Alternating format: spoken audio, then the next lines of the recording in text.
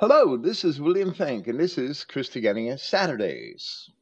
This program is being pre recorded for Saturday, July 18th, 2020. Right now it is Wednesday morning, and we have Truth Vids here with us once again. And this is part 23 of our series addressing Charles Weisman's What About the Seedline Doctrine? This is subtitled Trees, Good and Evil. Praise Yahweh, the God of Israel, and thank you for listening. Truth Vids, welcome back. It's good to speak to you. Hey Bill, yeah, thanks for having me again. And yeah, in this last chapter, this is Weissman wrapping up everything in the book, coming to a close, trying to summarize it all and come up with a conclusion to solidify that two Seedline is false.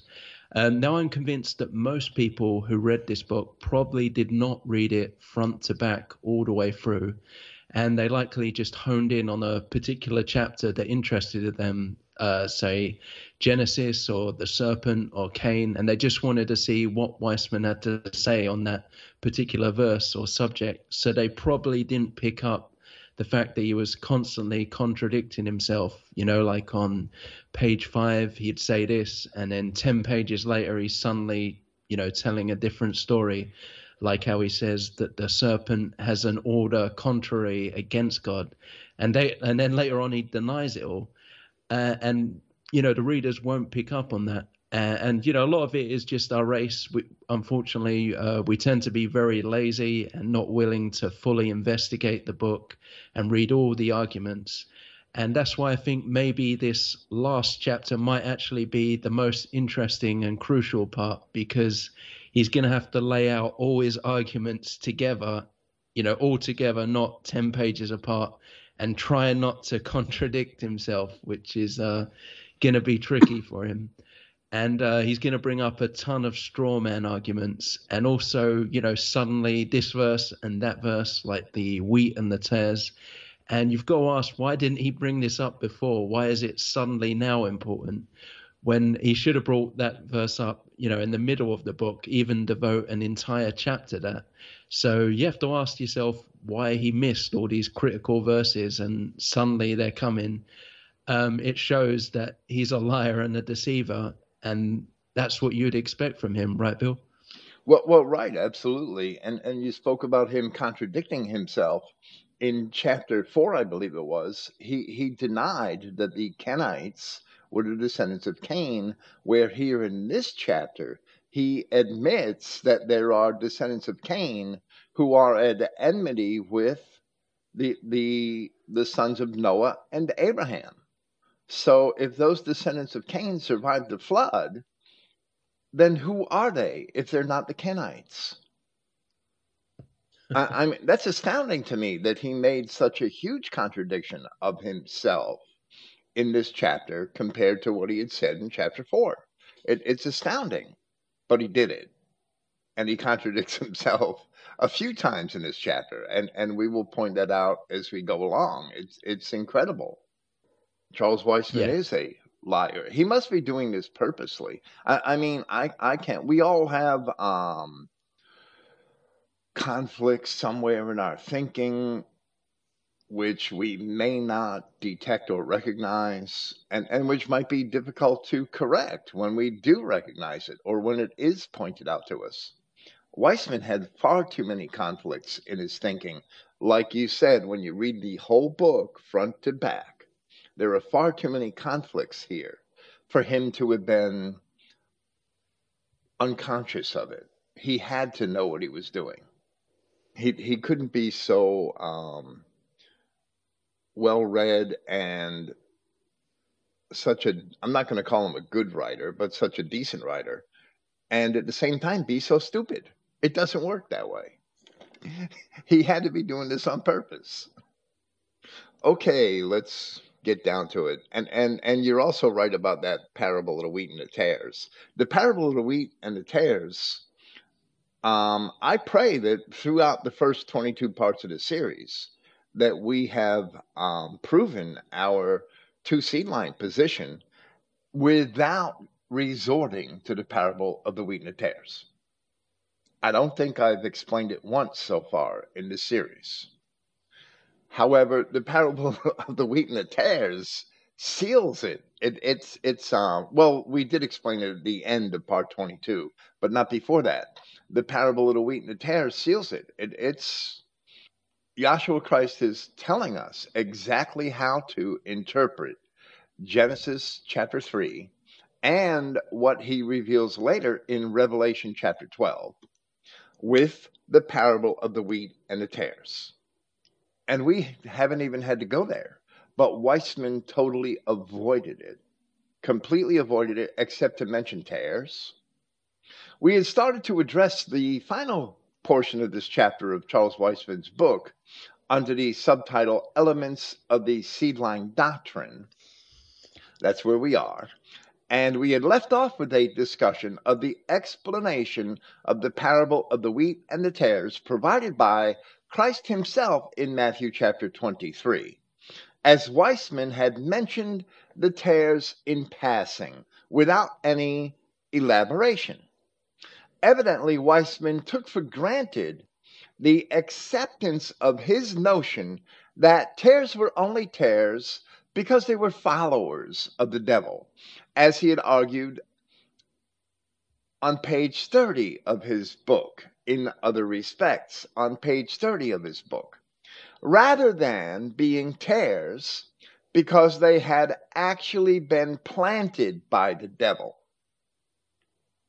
Yet it must be the case that the actual origin of the tares is with the devil, because, as the apostle had explained, Christ had come to reveal things kept secret from the foundation of the world.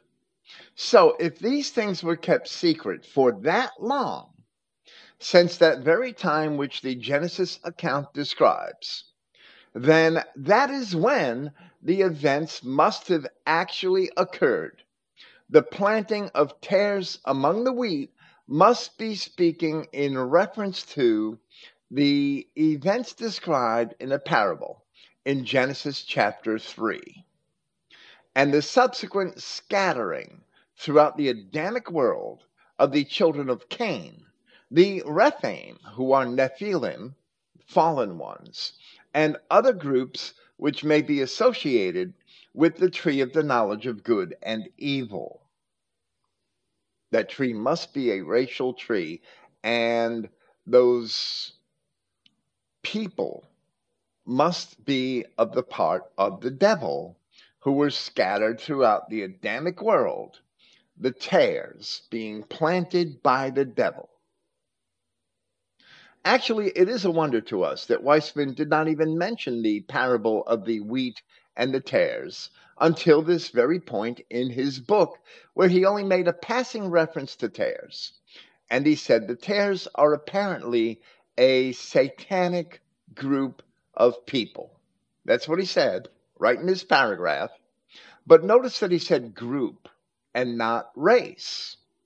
However, in that same paragraph, Weisman had already spoken of God's people and said that Jesus spoke of the tares, or children of the wicked, who were contrasted with the good seed.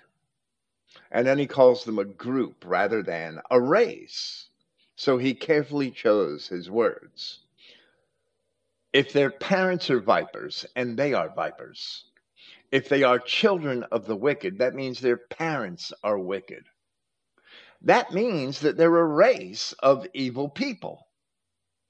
In both cases, in Matthew 13:38, the word for children is huios, which is a son, and the word for seed is sperma, which is offspring. If the people of God are physical offspring of a particular individual, then the seed of the devil must also be the physical offspring of a particular individual. Weisman could not offer an exegesis of the parable, because doing so, he would not have been able to conceal his blatant dishonesty. He wouldn't have been able to hide it. So he didn't treat the parable of the wheat and the tares at any length whatsoever. Earlier in that last paragraph, which we had presented from Weisman's book, Weisman claimed that the Canaanites, Edomites, and others were entirely wicked. And he said, as a race, these nations were satanic without any redeeming qualities. While Weisman refused to acknowledge precisely why those races were satanic, he nevertheless admitted that they were satanic races.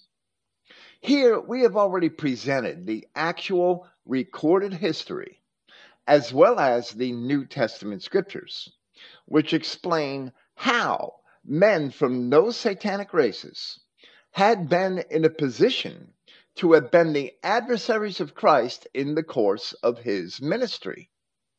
In other words, we explained how these Edomites and Canaanites became Judeans through forced conversions in the 2nd century BC, and they became circumcised, and as Flavius Josephus said, thereafter they were nothing other than Jews or Judeans. They were going to the temple, they were circumcised, they were practicing the religion, they were taking part in the civic life of Jerusalem. They became full citizens along with the true Israelites. We've explained all this. Now, Weisman must have known elements of that history, yet he purposely chose to neglect them, claiming on page 32 of his book that the Jews, or more correctly, Judeans, that's his note, that Jesus was talking to in John 8 were true Israelites.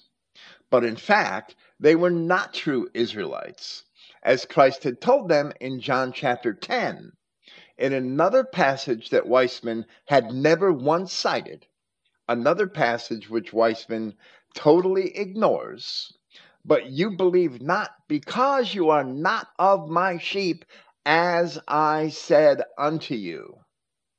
So Weisman insisted that the Jews who opposed Christ were Israelites, and Christ himself informs us otherwise. How did Weisman miss those words in John chapter 10? Or if he saw them, why did he not address them?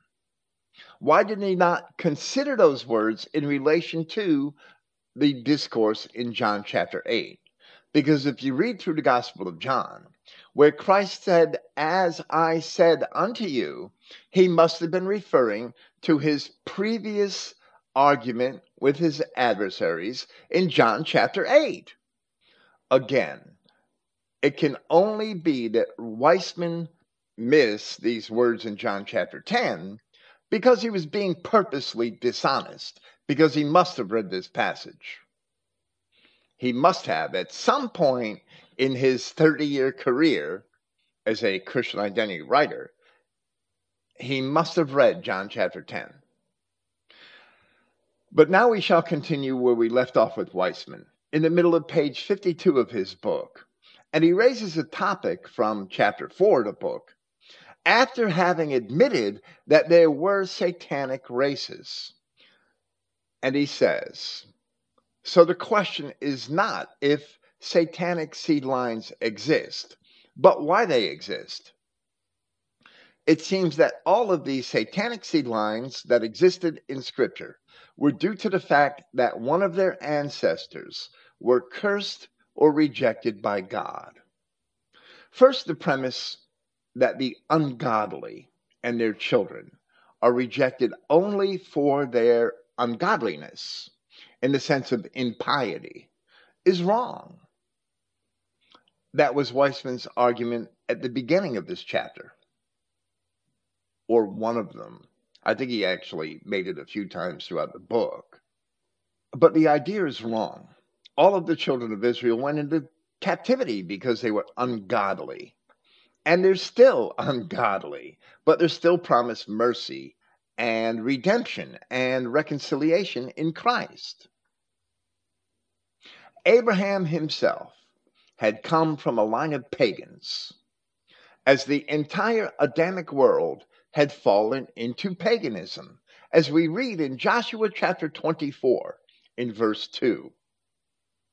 And Joshua said unto all the people, Thus saith Yahweh God of Israel, your fathers dwelt on the other side of the flood.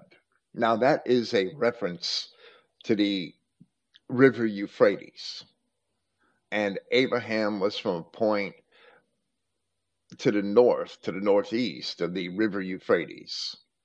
The town of Haran is far beyond the river Euphrates from the land of Canaan.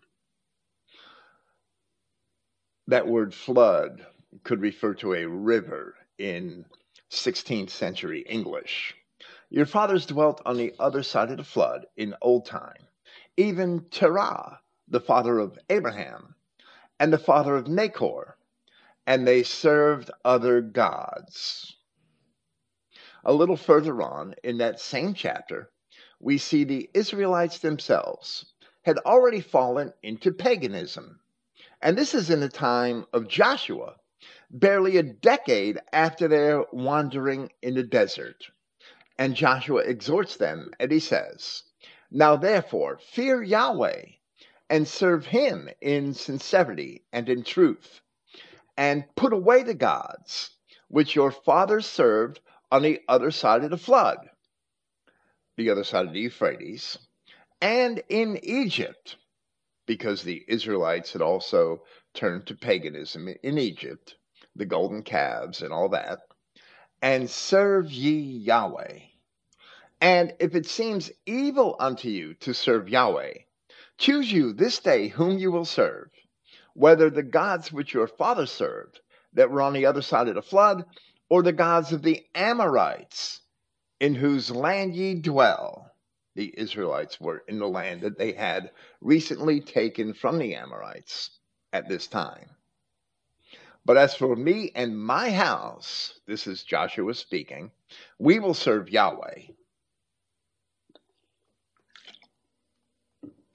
The ancient Israelites, having turned to paganism, once again from the time of Jeroboam I, and well beyond the time that, and they maintained their paganism well beyond the time that they were all taken away into captivity by the Assyrians. Because they were impious, they were never considered unredeemable, in spite of all the grievous sins that they committed. And the entire body of the prophets contains many promises that in spite of their sins, they will ultimately all be reconciled and be obedient to their God, although they had never been obedient to him in the past. The gospel and writings of the apostles are the announcement of that reconciliation. If people were to be rejected simply because they were ungodly or impious, all of Israel would have been rejected.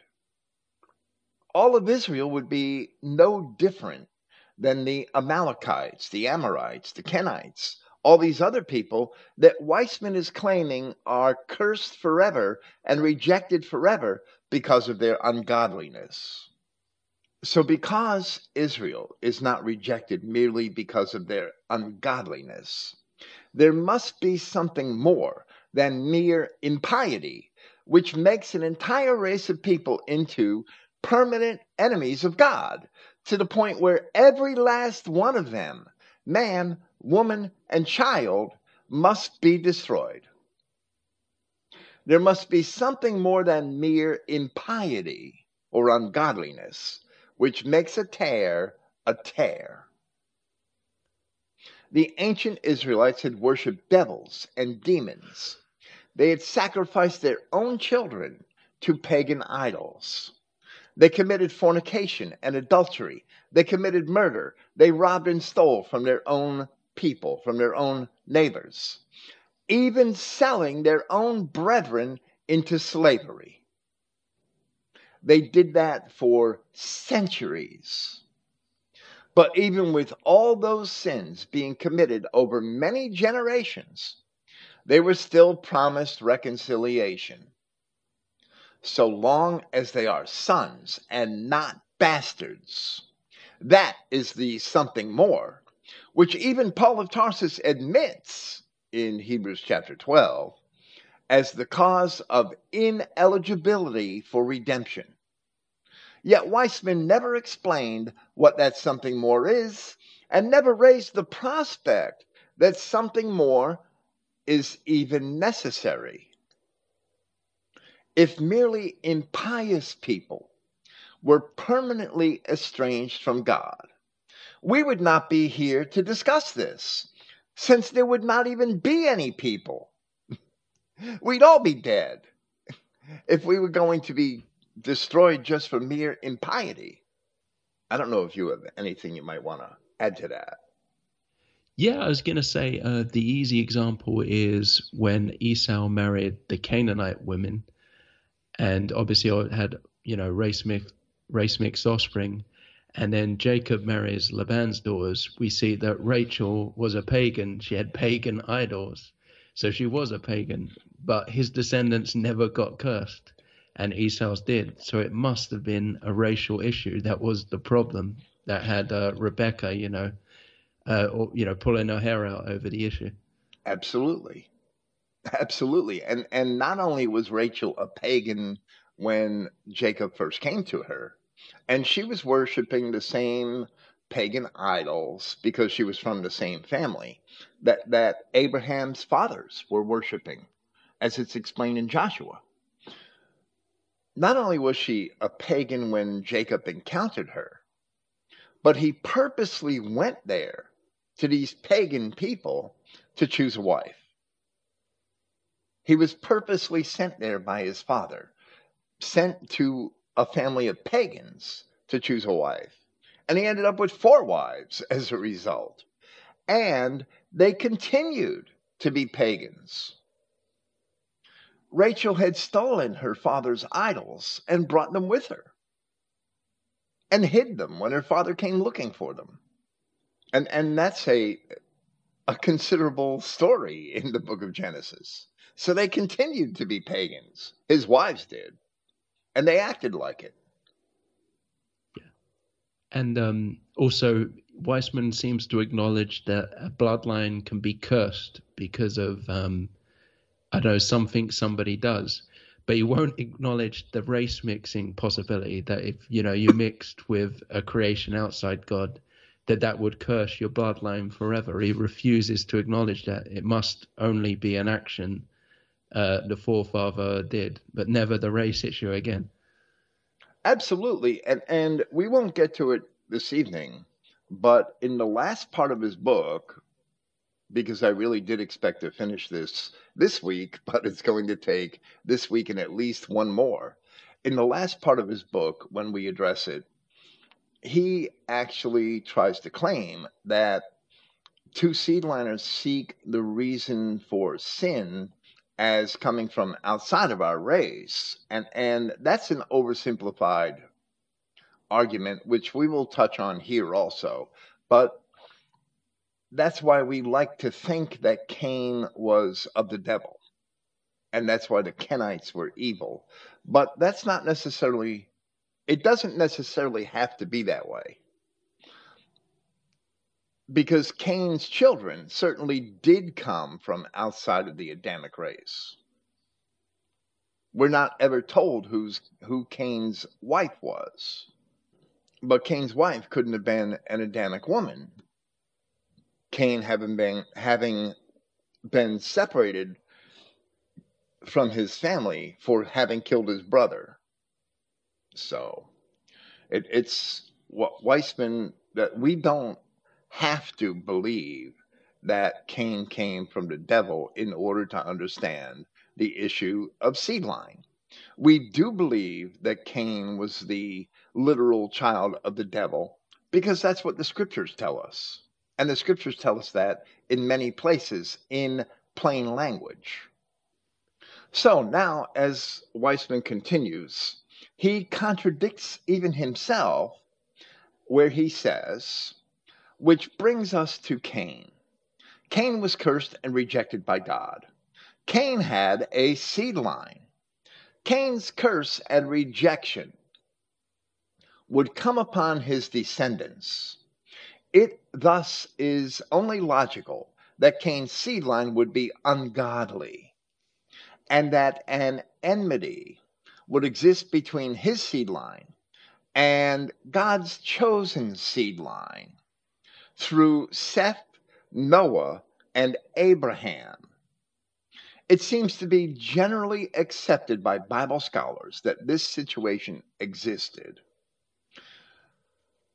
I was astounded when I read this. Saying that Cain's seed line would be at enmity with that of Noah and Abraham is an admission that Cain's seed line survived the flood of Noah, and that it survived even to the time of Abraham. Yet where the Kenites are mentioned later in Scripture, beginning in Genesis chapter 15, where Yahweh God was speaking to Abraham, throughout chapter 4 of his book, Weisman refused to accept the fact that the Kenites were the descendants of Cain. In fact, he tried to claim that the Kenites of Genesis chapter 15 and Numbers chapter 24 were only the inhabitants of a certain city, something which we had also proved to be wrong. Weisman's own words prove that he has been lying throughout this entire book. He adopts one position on something in one chapter and a completely different position on that same thing 2 chapters later. So now he continues with another half-hearted admission. And he says, so we see that many of the elements of the Cain satanic seedline doctrine do exist in Scripture. The question or issue is not that a Cain satanic seedline existed, but to what extent they existed in the past, and why their enmity and ungodliness existed. The enmity and satanic nature was due to God's curse and rejection of Cain because of Cain's act of murder. It was not due to Eve having sex with a supernatural satanic being. And this is Weisman's insistence, but he never proved it. Cain was actually rejected before he killed Abel, for which reason his countenance was fallen. His sacrifice, which was the fruit of his own hands, because that's what he did for a vocation, the first fruits of his own hands were rejected when he offered them to God. There was no sin at this time because there was no law, right? Paul of Tarsus explains that in his epistle to the Romans in chapter 5, that sin was not accounted because there was no law. So Cain and Abel were not making sin offerings. And this was argued by a lot of non-seedline identity Christian pastors. Oh, Cain's sacrifice was rejected because it had to be a sacrifice for sin, so it had to be a blood sacrifice. Well, that's not true. That's not true because there was no sin imputed. Men made mistakes, but sin was not imputed until the giving of the law at Mount Sinai, according to Paul of Tarsus. There's not one mention of a sin offering in Scripture until the giving of the law. So men made offerings to God for other reasons, and it's very clear that Cain and Abel were offering to God the fruits of their own labor. And Cain's sacrifice was rejected before he killed Abel. And Cain was told that if he did well, he'd be accepted. But if he failed, it's because sin lieth at the door. And that can only mean that it was under sinful circumstances that Cain had come into the world in the first place. And that's why he could not do well, because he was a bastard. And Cain went right out and killed his brother in the very next verse, proving the word of God to be true, that he could not do well because sin lied at the door.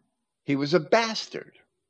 That's why he was a follower of the devil, because he was a son of the devil. He didn't go sit in a devil school, in a devil university, and learn from the devil. The devil, I mean, there's none of that mentioned in Scripture. Where does it say that Cain ever came into personal contact with the serpent to be a follower of the serpent? Cain's attempt to sacrifice to Yahweh proves that he was not merely a follower of the devil. So Charles Weisman, his arguments fail consistently at every turn. His arguments fail. Cain was rejected before he killed Abel. But even with that, many murderers in Israel were granted clemency and or given a punishment less than that which they were worthy of, and even continued in their inheritance. David is the foremost example of these. David killed the man purposely so that he could have his wife. And that man was one of his mighty warriors and a fellow Israelite. What sin is worse than that? That's as bad as Cain's killing Abel. David was punished for it, but he wasn't given the punishment he was worthy of because the crime was worthy of death. Yet Yahweh had mercy on David. Cain's act of murder could not be punished according to the law because at that time the law had not yet been received, so there was no law prohibiting murder, and the sin could not be imputed. Therefore, Cain was punished indirectly according to his sin, and his line would be preserved, although they would be fugitives and vagabonds. But why would Yahweh assure Cain that he would be preserved, while Cain himself feared being slain? Why would Yahweh care to preserve a murderer? There is only one possible explanation, which is that Cain is indeed the seed of the serpent of Genesis 3:15, which Yahweh had to preserve, which Yahweh had to preserve so that his own prophecy of enmity between those two seeds would be fulfilled. There's no other reason why Yahweh would take special care to preserve a murderer, a man who killed his own brother. And it was our own fault, right? Our ancestors. Yahweh never made the mistake. He never made Cain. And Adam and Eve, they'd have to learn the consequences, as would, all their descendants, our whole race. And it was all to teach us a lesson. Absolutely. And where Eve's punishment was pronounced, in sorrow shalt thou bear children, that doesn't refer to the pain of childbirth. Even though childbirth is a horrible travail, it doesn't refer to that. That's not what it refers to. Yahweh didn't narrow the bone structure of Eve's womb and her hips and her pelvis as a result of her sin. That's not what he did. In sorrow she bare children because she had children of two different kinds in her womb who would always be at enmity with each other and be killing each other. That's why it was said to Eve that in sorrow thou shalt bear children. She bore Cain, she bore Abel, and Cain killed Abel, and that caused Eve sorrow. That caused Eve sorrow. That's what caused her sorrow. And that's why Yahweh said that. In sorrow shalt thou bear children. And the punishment to Adam is also often taken too literally. And where Adam is told, in the sweat of thy face shalt thou eat bread, and that the other punishments that he's given, that's because this enmity between these two seeds is going to cause that. Cursed is the ground for thy sake, and thorns and also thistles shall it bring forth to thee. Well, thorns and thistles are often used as allegories for people.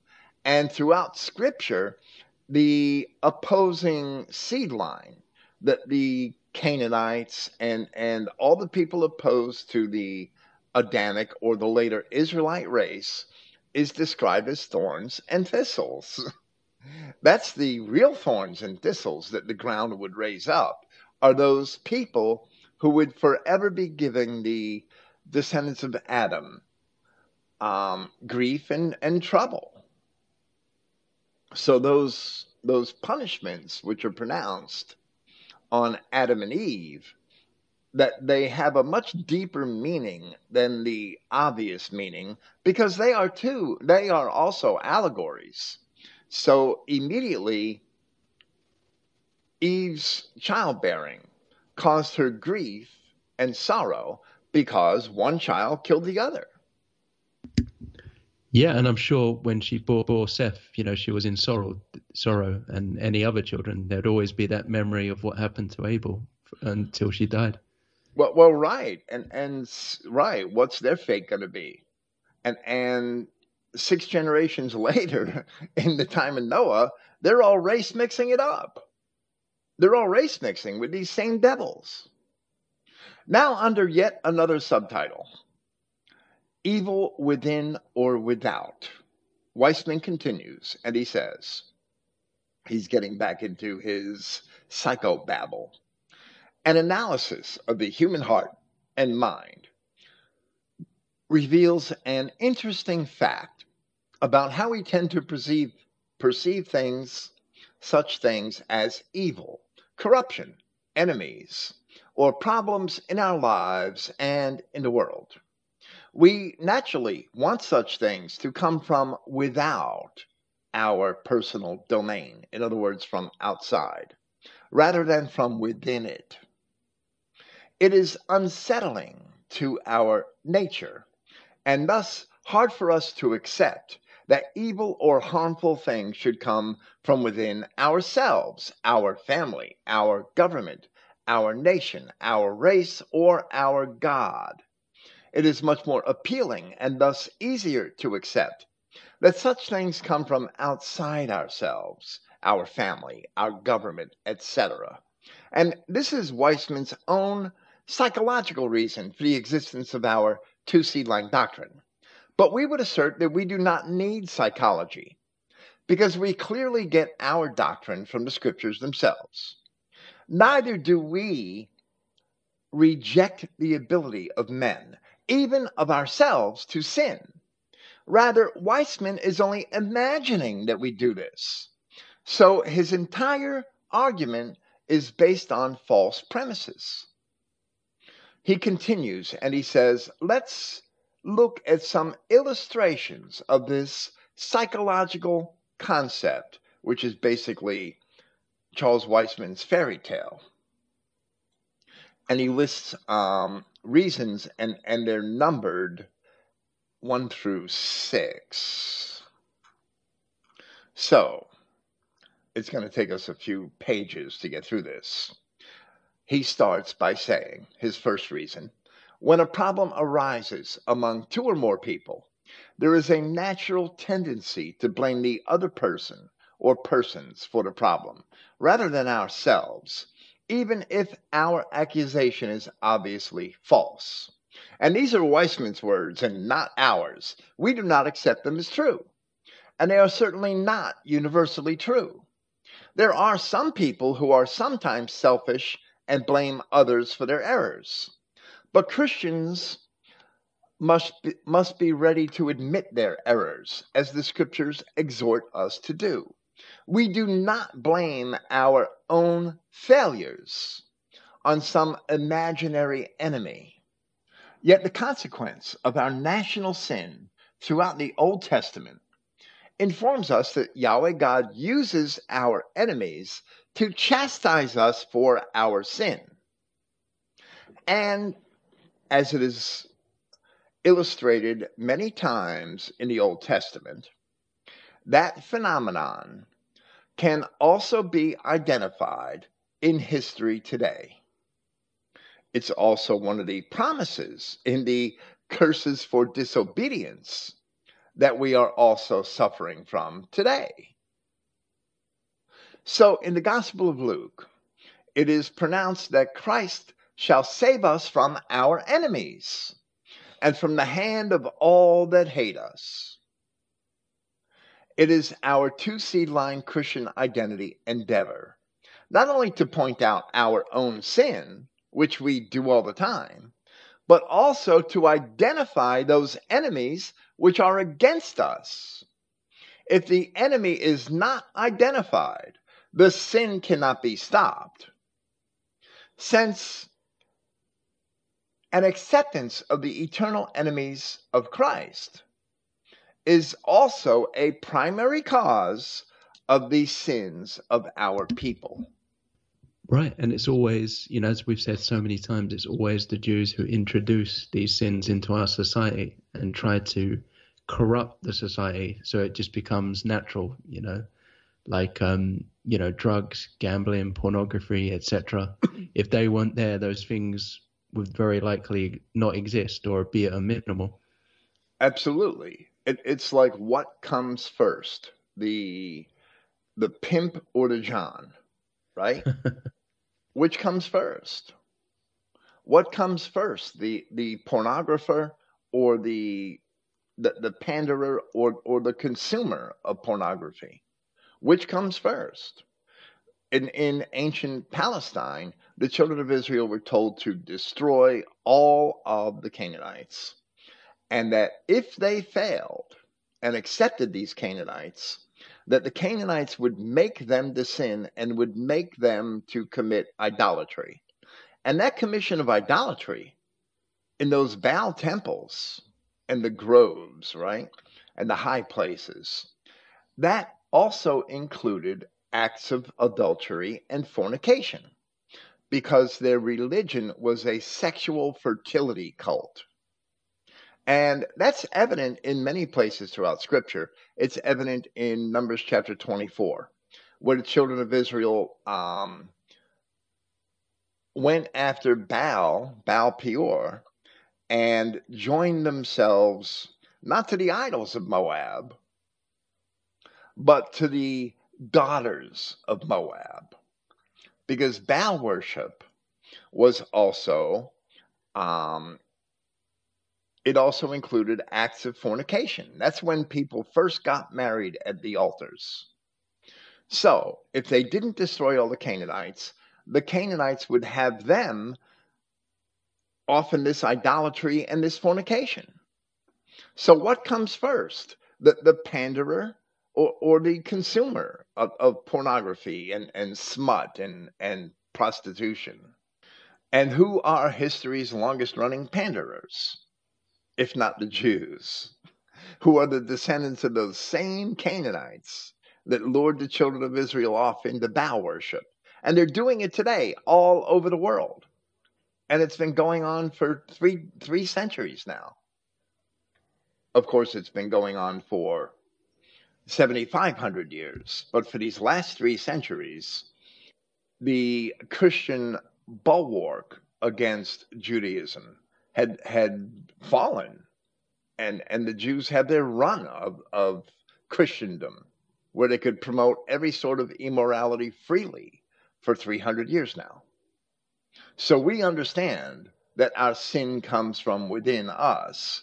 Weisman is building all his arguments on false premises. We understand that we sin, but we also understand that there are these satanic people in the world who constantly pander to us and constantly coax us into sinning. And that situation has been greatly magnified, especially these last 100 years. If the enemy is not identified, then the sin cannot be seized. Weisman continues with his spelunking, his cave exploration, attempting to send his readers down more psychological rabbit holes, with item 2 on his list of reasons. When you tell someone of the evil or corruption and harmful things their own government is doing, they reject it and don't want to hear it. Now, that's certainly not true today. If you tell them lies and distortions about the corruption or evil acts done by some dictator or leader in a foreign country, they will accept it. And of course, these psychological reasons, right? This has nothing to do with Seedline. Yet, as we have already also shown, even the apostles of Christ had taught that there were intruders, false prophets, and teachers who were privily introduced into the congregations of God to lead them astray. In other words, the governments of old were corrupted by outsiders who had somehow gotten their ways into the congregations and rose to positions of power and authority. But this is only an emotional argument that's based on vague generalities. And it's a straw man argument because it is not related to the issues here. So now Weisman, evidently because he sought to make a long list which had an authoritative appearance, now Weisman offers a similar argument, and he says, a parent will accept lies about the unruly nature or wrongdoing of other children, but will naturally reject the truth of such matters in regards to their own children. And again, this has nothing to do with our Seedline profession. It may sometimes be true, but it is unrelated to anything we say or teach about the scriptures. Now Weisman lists a fourth argument, which we have also addressed earlier in this book. Christians, he says, Christians have always had a difficult time accepting that their God causes evil, plagues, and troubles in their lives and nation, regardless of all the supporting evidence in Scripture. Thus, in their minds, they had to conjure up another God, a God of evil, who causes wicked people and tribulation in the world. They called this God Satan or the devil, and fear it as they should be fearing the true God.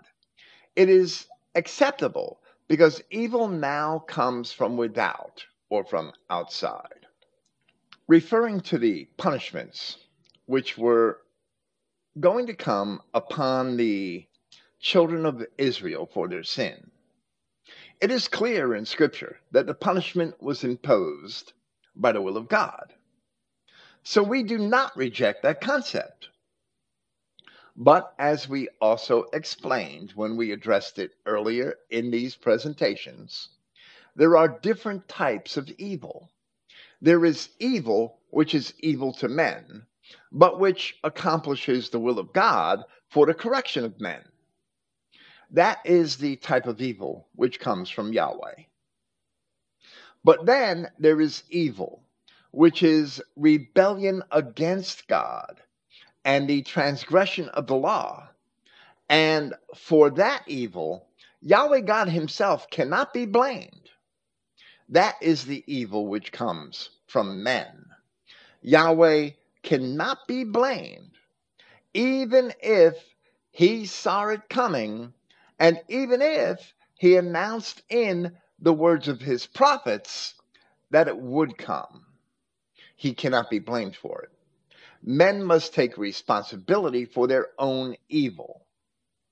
Weisman refused to recognize this type of evil where he speaks of the evil which is from God. The evil from God is only evil in the eyes of men, and Weisman also failed to explain that. So why did he not make these distinctions? It's very clear in Scripture. There's an evil which comes from God, which is to correct or to punish or chastise men. But there's an evil which comes from man, which is in opposition to God. It's like a father disciplining his children. That at the time you hate it, but as they grow older and wiser, they realize that it was for the good of them, or, in this case, for the good of the race, for the good of all Israelites. Exactly. When the Assyrians came into the land of Israel and started taking them all off into captivity and killing anyone who opposed, yeah, that was evil from the perspective of the Israelites, but they deserved it, and it was for their good and their correction from the perspective of God. And then Yahweh God had made good out of the result of it by creating the Germanic nations of Europe from those people and turning Yeah, and them all the nations around that stayed there, they all crumbled due to the right. race mixing going on. Exactly. And today it's just a puddle of mud.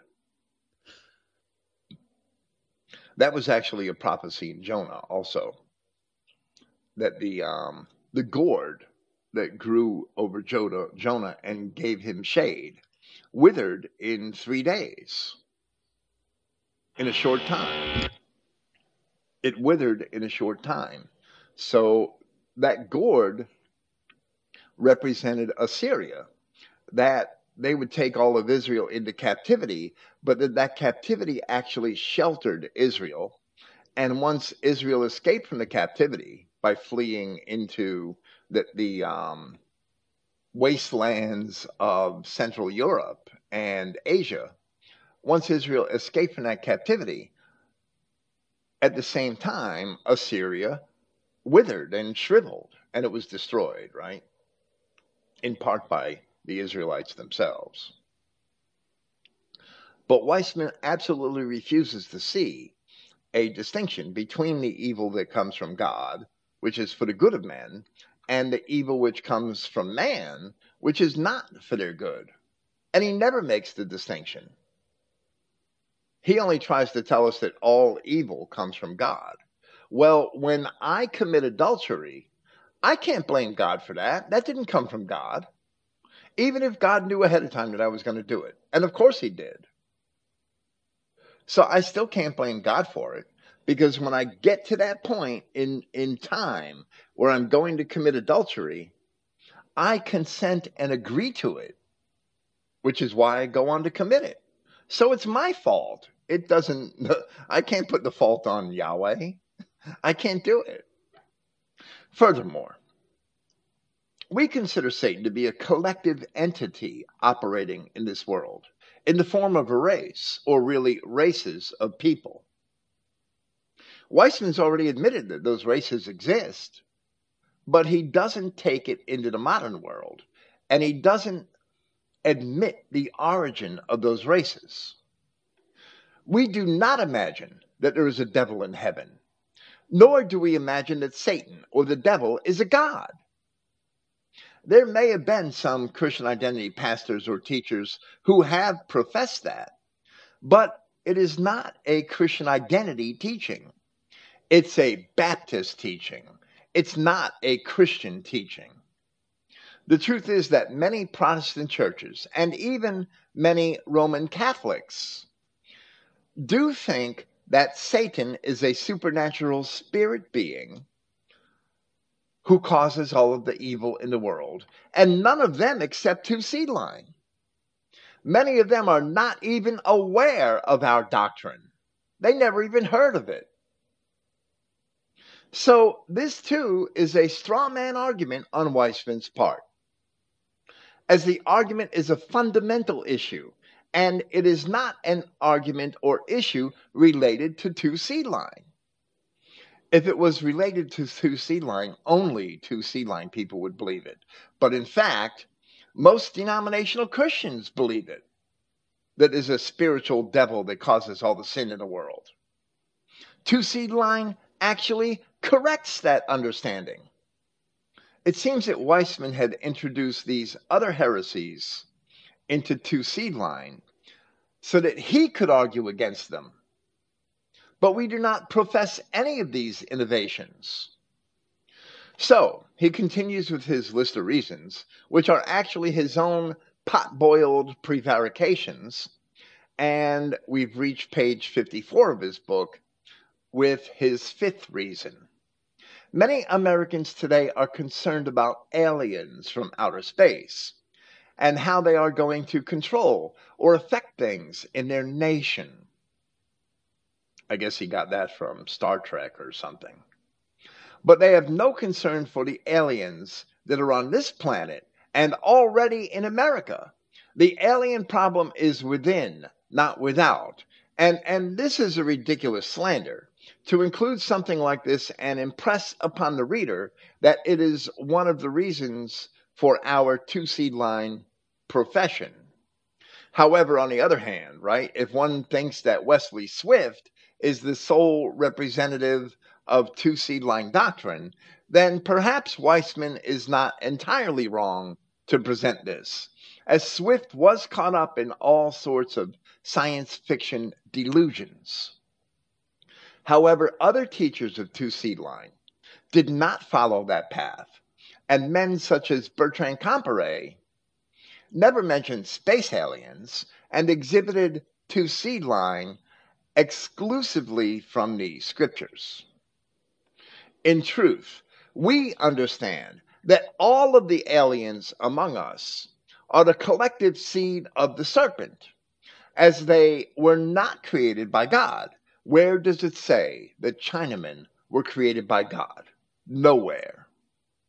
Indians, black Africans, Eskimos. Where does it say they were created by God? It only says that Adam was created by God. Animals and Adam. But that there was a tree of the knowledge of good and evil in the garden when Adam was created. We understand that all of the aliens among us are the collective seed of the serpent, as they can all be traced backwards or forwards.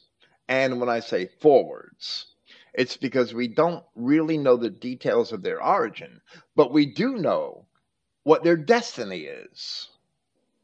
So they can be traced backwards or forwards to the tree of the knowledge of good and evil, having their destiny in the fire prepared for the devil and his angels.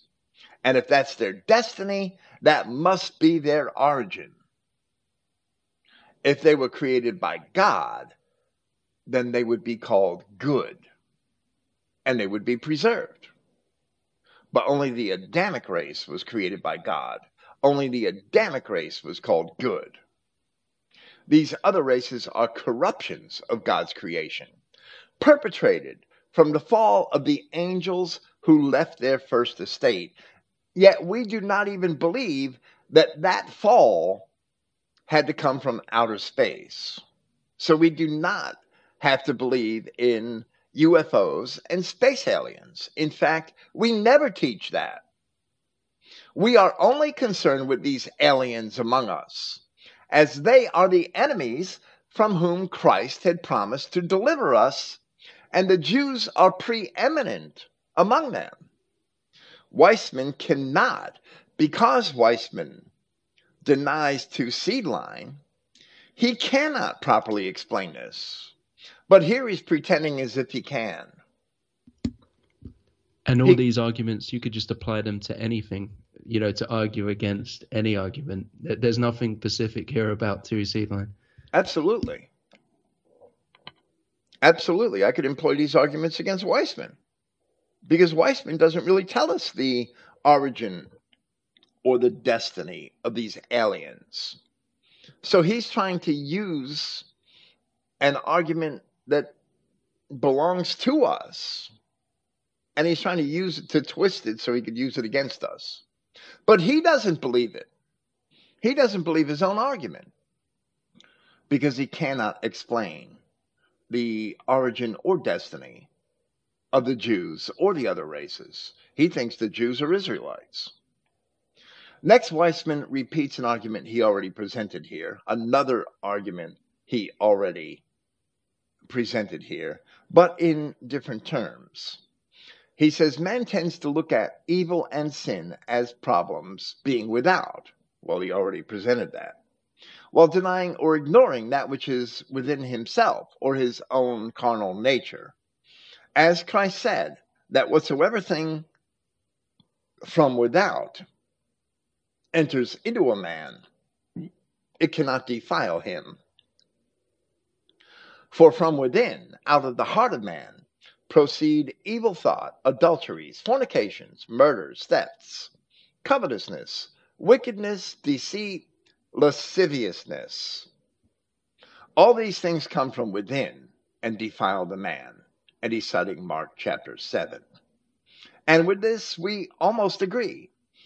As a Christian confesses his sin and confronts it, renouncing it rather than giving it an occasion to destroy him or those around him. That's what Paul of Tarsus taught in Romans chapters 6 and 7. As we explained earlier in this series, Paul of Tarsus wrote at length of the two natures of the Adamic man, the carnal, which may lead him to sin, and the spiritual, by which man has the ability to overcome the carnal. And that's the entire theme of Paul's chapters, Romans 6 and 7. And that's a challenge we all face every day, right? Yes, we all face it every day. But the other type of evil are the children of the devil who are planted among us. And those children of the devil either torment us when we act righteously, and they persecute us for upholding God's law. And this is a theme in the first epistle of Peter, as well as in the wisdom of Solomon, and in many of the Psalms. So this theme is repeated throughout the scriptures. This theme is also an underlying theme to the entire prophecy of Jeremiah, as Jeremiah was constantly being attacked by the mixed races in Jerusalem in his time, and they wanted to kill him. So this has nothing to do with the fact that there are also evil races in the world, carnal men having not the Spirit, as the Apostle Jude had explained, Jude verse 19, who are satanic and who therefore cannot please or do the will of God. Christ himself had said, as it is recorded in Luke chapter 6, for a corrupt tree brings not forth, for a good tree brings not forth corrupt fruit. Neither does a corrupt tree bring forth good fruit. A corrupt tree which cannot produce good fruit is a corrupt race of people that can never please God. A good tree cannot produce corrupt fruit because the children of God are inherently good and they are forgiven even if they sin, as the Apostle John tells us in 1 John chapter 2. They are forgiven even if they sin. It is the bastard which shall not enter into the congregation of Yahweh, and not the mere sinner, who is offered mercy in Christ. Weisman pulls everything in the Bible out of context because he won't admit that. Now Weisman offers yet another lie. Note that Christ never blamed the devil or Satan for the evil and corruption in the world. He is telling us to look within ourselves for evil and sin. But in that same passage from Luke chapter 6, Christ is clearly speaking of trees as races of men, where he says, for every tree is known by his own fruit. For of thorns men do not gather figs, nor of a bramble bush gather they grapes. A good man out of the good treasure of his heart brings forth that which is good, and an evil man out of the evil treasure of his heart brings forth that which is evil. For of the abundance of the heart his mouth speaketh. In Matthew chapter 12, in verse 34, which we discussed at length earlier in this presentation, this series of presentations, Christ said to his adversaries, "Oh, generation of vipers." Now that word generation is genema, and it means produce or offspring. The fruits of the earth, the produce of agriculture, genema. That's the Strong's definition. That which has been born or begotten, the offspring or progeny of men or animals, the fruits of the earth, the produce of agriculture. O generation, or O offspring of vipers, how can you, being evil, speak good things? For out of the abundance of the heart, the mouth speaks. So therefore, Christ attributes wicked deeds to a wicked race because he is not only calling his adversaries vipers, he's calling their parents vipers, which means that he's referring to a race. That fully indicates that he's referring to a race. And that is how this should also be understood, because it's similar allegories. It's allegories with the same meanings using different terms. Christ is not speaking of ideas or doctrines here as thorns, bramble, figs, or grapes. Rather, relating men to different types of trees and informing us that bad trees cannot produce good fruit. We see that these trees certainly do represent races of men, but this is not fully apparent until the composition of first century Judea is understood, as it consisted of both Israelites and, in rather large numbers, Edomites. In the beginning, when Adam was created, there was a tree of life, and there was a tree of the knowledge of good and evil. In the gospel of Christ, it is revealed in more than one way that the tree of life is God and his people. As Christ told his apostles, I am the vine, ye are the branches. And as we see in the description of the city of God in Revelation chapter 22, in the midst of the street of it, and on either side of the river was there the tree of life, which bare 12 manner of fruits, and yielded her fruit every month, and the leaves of the tree were for the healing of the nations. The 12 fruits represent the 12 tribes of the children of Israel, whose names are written on the gates of that city. Therefore, in the parables of Christ, the good tree, the wheat, the good seed, the good fruit, they are his people. And he planted them, just as the only race which God took credit for creating in Genesis is the Adamic race. In Genesis chapter 10, in the Table of Nations, it is historically verifiable, it is historically demonstrable that they were all white. But from where are the bad trees, which cannot produce good fruit? In Genesis, everything which Yahweh God had created, he proclaimed to be good. So ostensibly, God created nothing bad. However, there are clearly races here which Yahweh God did not plant. The sin of Judah goes back to the very time of Judah himself. So it is said in Malachi that Judah married the daughter of a strange god.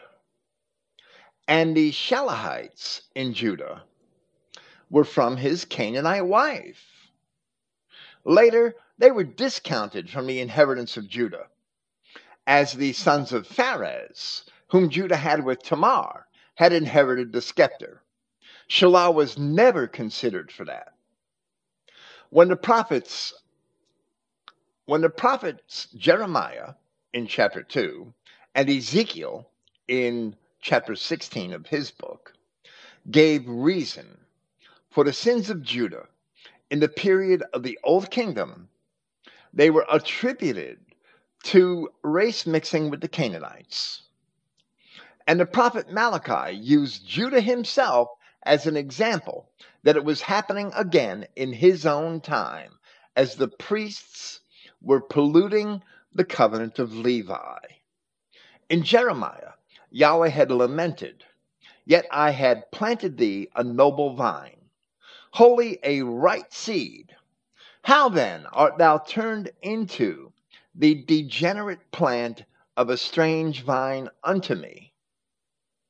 And the answer was a description of race mixing in Judah, the taking to themselves broken cisterns that could hold no water, the sin that couldn't be washed off their skin, no matter how much soap they used. They're all allegories for race mixing. Later, the Judah of Malachi's warning became the Judea of the time of Christ, that the covenant of Levi was corrupted and Judah married itself once again to the Edomites. So Christ declared that every plant which my heavenly Father has not planted shall be rooted up. Christ certainly did understand the reason for the apostasy in Judea as originating with the bastards. And I shouldn't even say understand, he explained it because that's how we understand it. Christ certainly did explain the reason for the apostasy in Judea as originating with the bastards that had infiltrated and usurped the kingdom. And therefore, the apostles Jude and Peter described it in that same manner. They talked about spots in our feasts of charity. They talked about infiltrators who were condemned from of old. They talked about these infiltrators. They described them as being evil beasts made to be taken and destroyed. But they weren't made by God. God didn't create evil beasts made to be taken and destroyed. You don't see that in Genesis. So Christ certainly did explain these things. Weisman refused to acknowledge the explanations. Now Weisman gets near the source of our modern day problems, which are caused by the same phenomena that plagued the ancient kingdom. But he never quite goes all the way to find the appropriate conclusion. I don't know if you have anything to say before I proceed. Well, yeah, I was just going to say we're in the exact same predicament as back then, right? I mean, kind of similar to, Jeremiah's time, but also especially Christ's time, where they're just running everything. And, we kind of feel trapped. And it's astonishing Weisman won't acknowledge that. This is why John the Baptist was baptizing people in a river on a Sabbath day. Because people weren't going to the synagogues any longer. So John went out to the wilderness and started preaching to attract the people to himself. It's evident in Ezekiel. The prophet Ezekiel was actually a prophet of the captivity. He was one of the people taken into Assyrian captivity early on. And that's completely evident in chapter 1 of Ezekiel, because he is found worshiping by a river. And the river that he was worshiping by was actually the river Kabar, was actually one of the places to which the Assyrians had brought captives from Israel. It was north of Babylonia, the river Kabar. Ezekiel was not a prophet. He was not a man of the Babylonian captivity, but he was able to keep track of what was going on in the kingdom of Judah. I mean, these people were still in contact. They still had contact with one another. And Ezekiel is actually writing as the Assyrian Empire is falling apart. So, Ezekiel chapter 1. Now it came to pass in the 30th year, in the 4th month of the day of the month, as I was among the captives by the river Kibar. And that reference to the 30th year is probably a reference to how long it had been since Ezekiel was taken captive. And he's by a river. He's among the captives by the river, because that's where the Israelites gathered to worship when they didn't have a synagogue.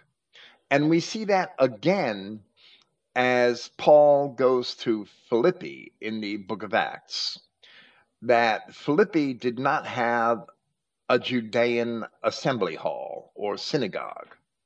So Paul had encountered a group of women who were praying by the river, because that's where they gathered. And that's why Paul had gone down to the river on the Sabbath day. So that was typical. So it's obvious that there were synagogues all throughout first century Judea, and Christ often preached in them. But John the Baptist was able to collect followers and perform his baptisms and preach to people by the rivers, because there were evidently many disaffected people in Judea who were not going to the synagogues any longer because of the evil in the nation. And Flavius Josephus had described how the Sadducees and Pharisees, and I say Sadducees first because the high priests were all Sadducees at the time, were actually robbing the Levites and using their power and authority as an organized criminal operation. They were robbing the tithes from the Levites in Judah, in and around Judea, in Jerusalem. So how could they operate their assembly halls? How could they operate their synagogues? They were being oppressed by the priests. So what Weisman is saying here is absolutely what we believe is happening today in our lands, in every Christian country, as you explain. And it's also what happened in first century Judea and in the old kingdom of Judah. But Weisman won't acknowledge that the same culprits are behind it all, because he won't recognize their identity in the New Testament. He refuses to. So we continue where Weisman says that the closer we look within ourselves, our race, our government, etc., the closer we will get to the real source of the problems and evils that affect us. Weisman's thinking this is all evil white men, right? But this is unpleasing to our sensibility and offends our ego and pride. Thus, we want the evil and problems which touch our lives to come from without, from outside of our government and our race, and will accept lies and falsehoods which say it is so. The farther away the source of the evil and problems is, the more acceptable it is to our nature. Now, this is also an emotional appeal and a straw man argument. We do not sit and blame all of our problems on faraway Jews or a devil in outer space. And that's ridiculous. It's absurd. But the closer we look at our race and our government, we see traitors who have sold themselves as whores to commerce and joined themselves to the beast, which is exactly what the Word of God says in reference to the children of Israel in Revelation chapters 17 and 18. And we see Jews everywhere in political offices, in government agencies, and in control of international banks and corporations. As we are also told in Revelation chapter 13, that it is the dragon which gives its power to the beast. And we are warned in Revelation chapter 17 that the children of Israel would turn over their kingdom to the beast. So the dragon is in control. All of this is easily explained once it is realized that the Jews themselves are the dragon, that the system of global governance, trade, or commerce, and so-called brotherhood of man is the beast.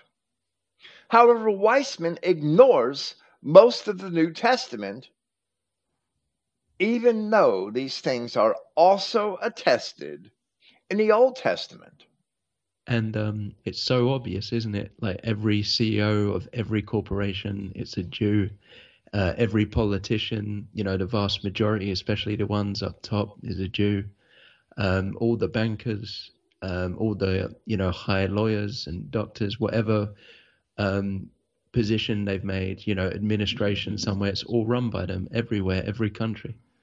I think at least four of our Supreme Court justices here are openly admitted Jews, and three of them are Jesuits, Roman Catholic Jesuits, and one of them's a Negro. Is that representative of the population of the country, even as it is today? It's not even close. Jews are way overrepresented, and Roman Catholics. Where are the white Protestants? The same thing with Congress. I don't know. I don't remember the numbers. A few years ago, I think it was 15% of our Congress was Jewish, while the Jews continue to claim that they're 3% of the population. How is that? How many senators are Jewish? 20%? Probably 20% of the Senate is Jewish, and the Jews claim to be 3% of the population. Perhaps I'm overcounting Jews. I bet it's close. There's an incredible number of Jews in Congress, openly practicing, admitted Jews, rather than converts or atheist Jews who may not claim to be Jews, or who could get away with claiming not to be Jews. I don't know. The banks are the international banks, the large international banks and corporations. Jews are heavily overrepresented among the owners, principal shareholders, directors, CEOs, presidents, whatever. All of the top positions. The media is almost wholly controlled by Jews. All the producers, all the movie producers, all the television news producers, all of the important people behind the scenes, while you have a blonde bimbo actually just reading from a monitor. So it looks white, and it's not. Usually a blonde bimbo with a Negro sitting next to her, right? That's the trend. So that they could constantly push that image down our throats. Yes, and Weisman entirely ignores this aspect of history and of modern reality. But even if he wrote this book, I don't remember when exactly he wrote this book. It may have been in the 1970s, 1980s. But even then, this was perfectly evident that this aspect of society was not hidden. It was right in everybody's faces, and it still is. We near the end of page 54, and Weisman is starting to move towards a conclusion. But we still have a ways to go, so he says, now let us look at the Jewish problem. Most everyone can recognize that there is a spirit of ungodliness and anti-Christianity with the people known as Jews. Throughout all of history, we have examples of Jewish hostility towards white Christians and the harmful effects Jews have had on the European nations. They have clearly been as aliens in our midst, destroying our way of life. So Weisman can see this, but he cannot make the next logical conclusion, that the Jewish proclivity for such treachery must be genetic. Why can't he make that conclusion? If the Jews have never produced good fruit, then how are they not the evil tree? How is that? If the Jews have never produced good fruit, they must be that evil tree that Christ spoke of that can't produce good fruit. If Jews have acted in the same pattern for 2,000 years, and if they still act that way today, and if they are absolutely unlikely to ever change, how are they not a bad tree which cannot produce good fruit?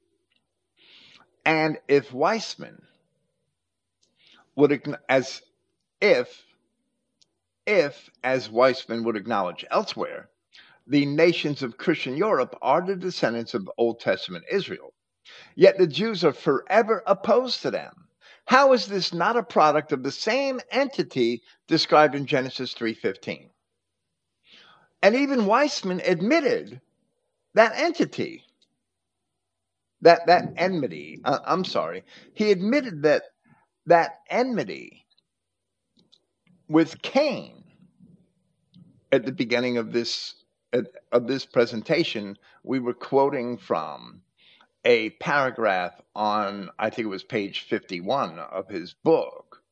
Weisman had admitted that there would be enmity between Cain and the descendants of Seth, Noah, and Abraham. But he won't say that it's because Cain is the actual seed of the serpent. He's so full of contradictions. Yeah, it's incredible. And it's astonishing that there's never been a single good Jew in 2,000 years, right? I mean, every now and then you might get one who lashes out. He gets done over by his own people and he's upset. And they may reveal something, but they'll never acknowledge that we're the Israelites and that they're fake Israelites. They'll never go that far. They'll only reveal something that they find disgusting, or, like that chess player, Bobby Fischer, for example. But he never went far to reveal all the truth. They always hold back a little bit.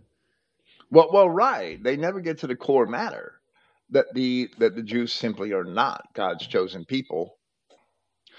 Now, Weisman moves even closer to the root of the problem without ever reaching it. And he says, and now we're on page 55 of his book, Israel of old also suffered much from captivities and alien control over their life, liberty, and property. But Israel's problem was never the Canaanites, Philistines, or Assyrians. It was within their nation, their race, and their own hearts and minds. The same is true regarding the Jew. To interrupt Weisman mid-paragraph, the Philistines and the Assyrians were notable and powerful nearby nations, whom Yahweh God had used to chastise the children of Israel when they were disobedient. But that alone does not make either Philistines or Assyrians evil. And Christ himself had said that the Assyrians, in reference to the men of Nineveh, would be in the resurrection. So the Adamic Philistine shall also be there. But the Canaanite is another story. Among several similar warnings concerning the Canaanites, we see in Joshua chapter 23, know for a certainty that Yahweh your God will no more drive out any of these nations from before you, because they failed to kill them all as they were told. But they shall be snares and traps unto you, and scourges in your sides, and thorns in your eyes, until you perish from off this good land which Yahweh your God has given you. Now, how did Weisman miss that in Scripture? For this same reason, we see the Canaanites were indeed snares and traps to the children of Israel, as the sins of Israel are described 800 years later in the words of Jeremiah and Ezekiel. But the Canaanites and the related Edomites had never perished from the land, and instead they flourished in it as Israel and Judah were taken into captivity. Later, after the return of some of Judah with Zerubbabel and the eventual rise of Jerusalem in the 2nd century BC, those Canaanites and Edomites were all converted to Judaism, and the result is the Jews of today. Christ told them plainly who they were, and so did his apostles. But Weisman refused to see it. He says their ungodliness and cursed ways would not have any effect on us if we did not have problems within ourselves, such as believing they are God's chosen people or that all people are equal. Now, earlier, Weisman had said that the Jews were all Israelites, and here he's denying it because he's inferring that they're not God's chosen people. So he's contradicting himself again. And he says the Jews are a problem just like the fox is a problem.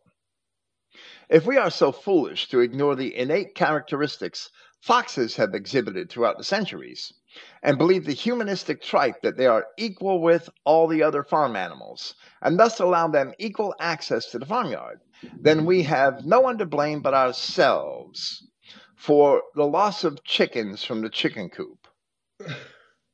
Now this is incredible to me because earlier Weisman said that all the Jews were Israelites. All the Jews in Judea at the time of Christ were Israelites. But now he's saying that they've been a problem like this for 2,000 years. So which is it? Why does he want it both ways? Why? I'm hoping you could explain this because I can't. Except that he's a damn liar. He's trying to be kind of CI, but then disprove CI.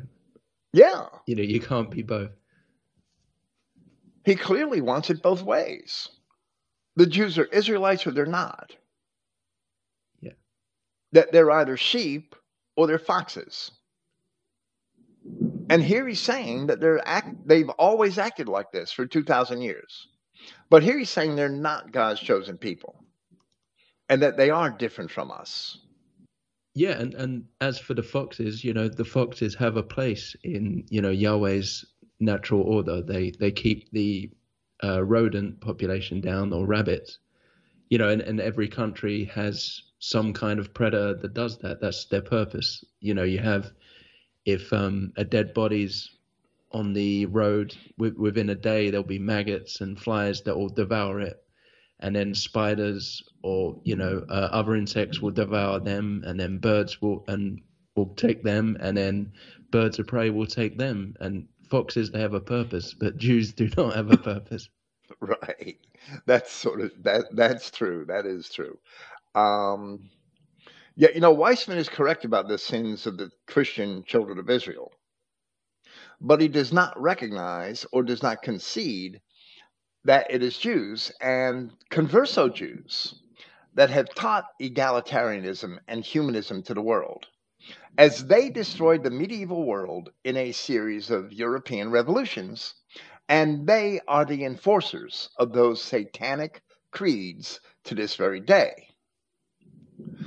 As it says in the Revelation in chapter 20, and when 1,000 years are expired, the 1,000 years that Europe was a strictly Christian continent that functioned under Christian law, Satan shall be loosed out of his prison, which is the emancipation of the Jews, which happened from the time of Napoleon, and shall go out to deceive the nations which are in the four quarters of the earth, Gog and Magog, to gather them together to battle, the number of whom is as the sand of the sea.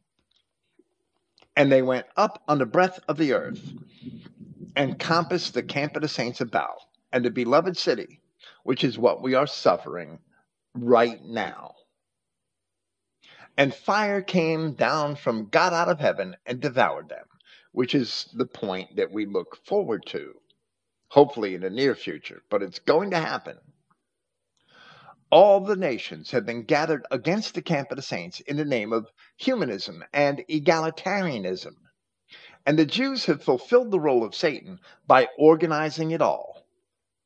In the post-apostolic period, it was Jews who went to Antioch and Alexandria to teach Christians replacement theology, a false theology which inevitably led to Christian universalism. And in the medieval church, it was Jews who promoted medieval universalism. Therefore, they have always held the claim of being God's chosen people, even when most Christians still believed that they were accursed. From the 2nd century, the Jews were claiming that they were exclusively God's chosen people and that we were only Gentiles saved by grace. This replacement theology dates to the time of Justin Martyr. And Justin Martyr was a Samaritan who got his Christianity from the Jews of Jerusalem. So even Weisman admits that Jews are playing the role of the devil, while he denies that they themselves are devils. He's admitting much of our two-seedline doctrine is true, but he's denying the components of it that prove or that demonstrate that this is a solely racial problem. That while our race sins, their race and the other races are entirely evil. Their innate character is evil. They can't do good because they are all bad trees. When we return, in his next paragraphs, Weisman attempts once again to cover for the Jews. And we will pick up at that point when we return to finish this address of his book. And at least I believe that our next installment in his presentation will indeed be the last, even though I thought that this one would be the last. Yep, one last part. But yeah, you're right. It's just astonishing that everything, it always originates from them. And, it's always has a purpose. It's never random, like humanism and the replacement theology. It's all bit by bit that there's always a plan behind it to gradually let them be accepted into our society, and then gradually, the non-whites, and then gradually they can break down the race barrier and get us to mix with them. It's all planned out bit by bit, and there's, it's all so evil, and it always originates from them. Absolutely. They even brought the slaves, they brought the greater number of slaves over here. They were responsible for bringing the black slaves to America in large degree. I mean, white men were in on it too and were also making a profit from it. But Jews were also the majority of the plantation owners who had actually wanted slavery and wanted to employ black slaves rather than white laborers. And that was putting white men down south out of work for 200 years. But the Civil War was not about the so-called Civil War, because it wasn't even a civil war. That was not about slavery. Yeah, and there were many people back then who wanted to ship them all back, right? Abraham Lincoln, whatever you think of him, even he wanted to get rid of them. But, that idea went down the drain. Well, Liberia was created by those American leaders of the 19th century who had intended on repatriating all of the African slaves back to Africa. So they created Liberia. I think they may have purchased the land from African chieftains. They created Liberia. They gave Liberia a constitution like ours and a government like ours. And they repatriated, I don't know, maybe tens of thousands of former black slaves back to Liberia, or freed blacks back to Liberia. And look at what they did with it. They can't maintain a society. They destroyed it. But Liberia is that experiment. Yeah, the serpent always eats its own tail, right? Right. And I mean, it's a shame they didn't repatriate every black back to Liberia, because they'd all be gone now. I'm sure they cannot survive on their own in any significant numbers. They devour each other. We see that in our It would cities. just be a hole in Africa. We see that in our cities every day. I haven't looked at the statistics recently, but the last weekend in June, over 100 people were shot in Chicago, most of them blacks by blacks, and 14 of them died. And I think 4 or 5 of those 14 were young black children. And then over the 4th of July weekend, there were over 100 shootings again in Chicago, most of it black on black. And I think 17 or 18 people died, if I have to call them people. And several of them were young children. So they devour each other. Their violence destroys themselves, which we should be grateful for. But the hypocrisy is in the fact that we don't see any Black Lives Matter demonstrations in Chicago. The Black Lives Matter people don't care about the blacks that are destroying themselves in Chicago. Why aren't they there? I mean, this. Well, really, it's just a hatred for whites under the guise of Black Lives Matter. Exactly. That's all it is. And Black Lives Matter is funded by Jews, and it's really being run by Jews. There is a Jewish a Jewess named Susan Rosenberg, and if you go search for Susan Rosenberg on the internet and go to her article, there's an entire article on her at Wikipedia, which admits that she was a leftist revolutionary in the 1970s and 80s, and she was a terrorist, basically, who sought to openly overthrow the U.S. government through armed struggle and the use of violence. She was part of the Black Liberation Army of that time, and she supported it. She raised money for it. So she was a fugitive for a while, and she was arrested in the mid 80s, and she was put in prison for 58 years. She only spent 16 years in prison. And Bill Clinton commuted her sentence to time served on his last day in office. Bill Clinton left this left-wing terrorist. He let her off the hook. So what does she do? Well, today she's funding Black Lives Matter. She works for an umbrella organization that's a nonprofit foundation. And its primary purpose is to fundraise and do administrative work for Black Lives Matter. So this leftist terrorist that had 58 years in prison for funding a black revolutionary group in the 70s and 80s and for stealing money to fund them in armored truck robberies and bombings and stuff. She funded the Black Liberation Army. Now, 30 years later, she's funding and coordinating and administrating Black Lives Matter.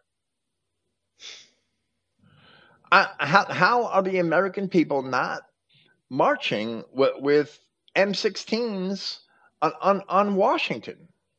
Yeah. And it shows you why the Jews are always the real problem, the danger, because they're always the generals militarizing, all these mud people against us. Well, this Susan Rosenberg, it is so obvious. It's incredible. But then when you read Snopes, you get a different version. You get a cleaned up version of the same story. They have to admit it, but it's cleaned up. They don't mention the Black Liberation Army. They don't mention the plot to overthrow the government with violence. So then they say that terrorism isn't doesn't have a universally agreed on definition, so she's not a terrorist. Get the hell out of here. This Jew bitch has been a terrorist all her life, and she's definitely Satan using Negroes to destroy whites and white society. There's no doubt. And she has a pattern of it. And they allow her to get away with doing it. As if Black Lives Matter doesn't have the same objectives as the Black Liberation Army. But they're calling for defund the police. I hope they defund the police. I hope they defend the police, because then it's on. They're all going to die. Well, they're all going to die anyway, as soon as the hand of our God decides to move. With We look forward to that Weisman's, day. well, without our two Seedline perception of Scripture, all these things would make no sense, but they make perfect sense. I'm sorry I cut you off. Oh, sorry, I was just going to say, yeah, we look forward to that day, right? When it's on, Yes, when we Yahweh, do.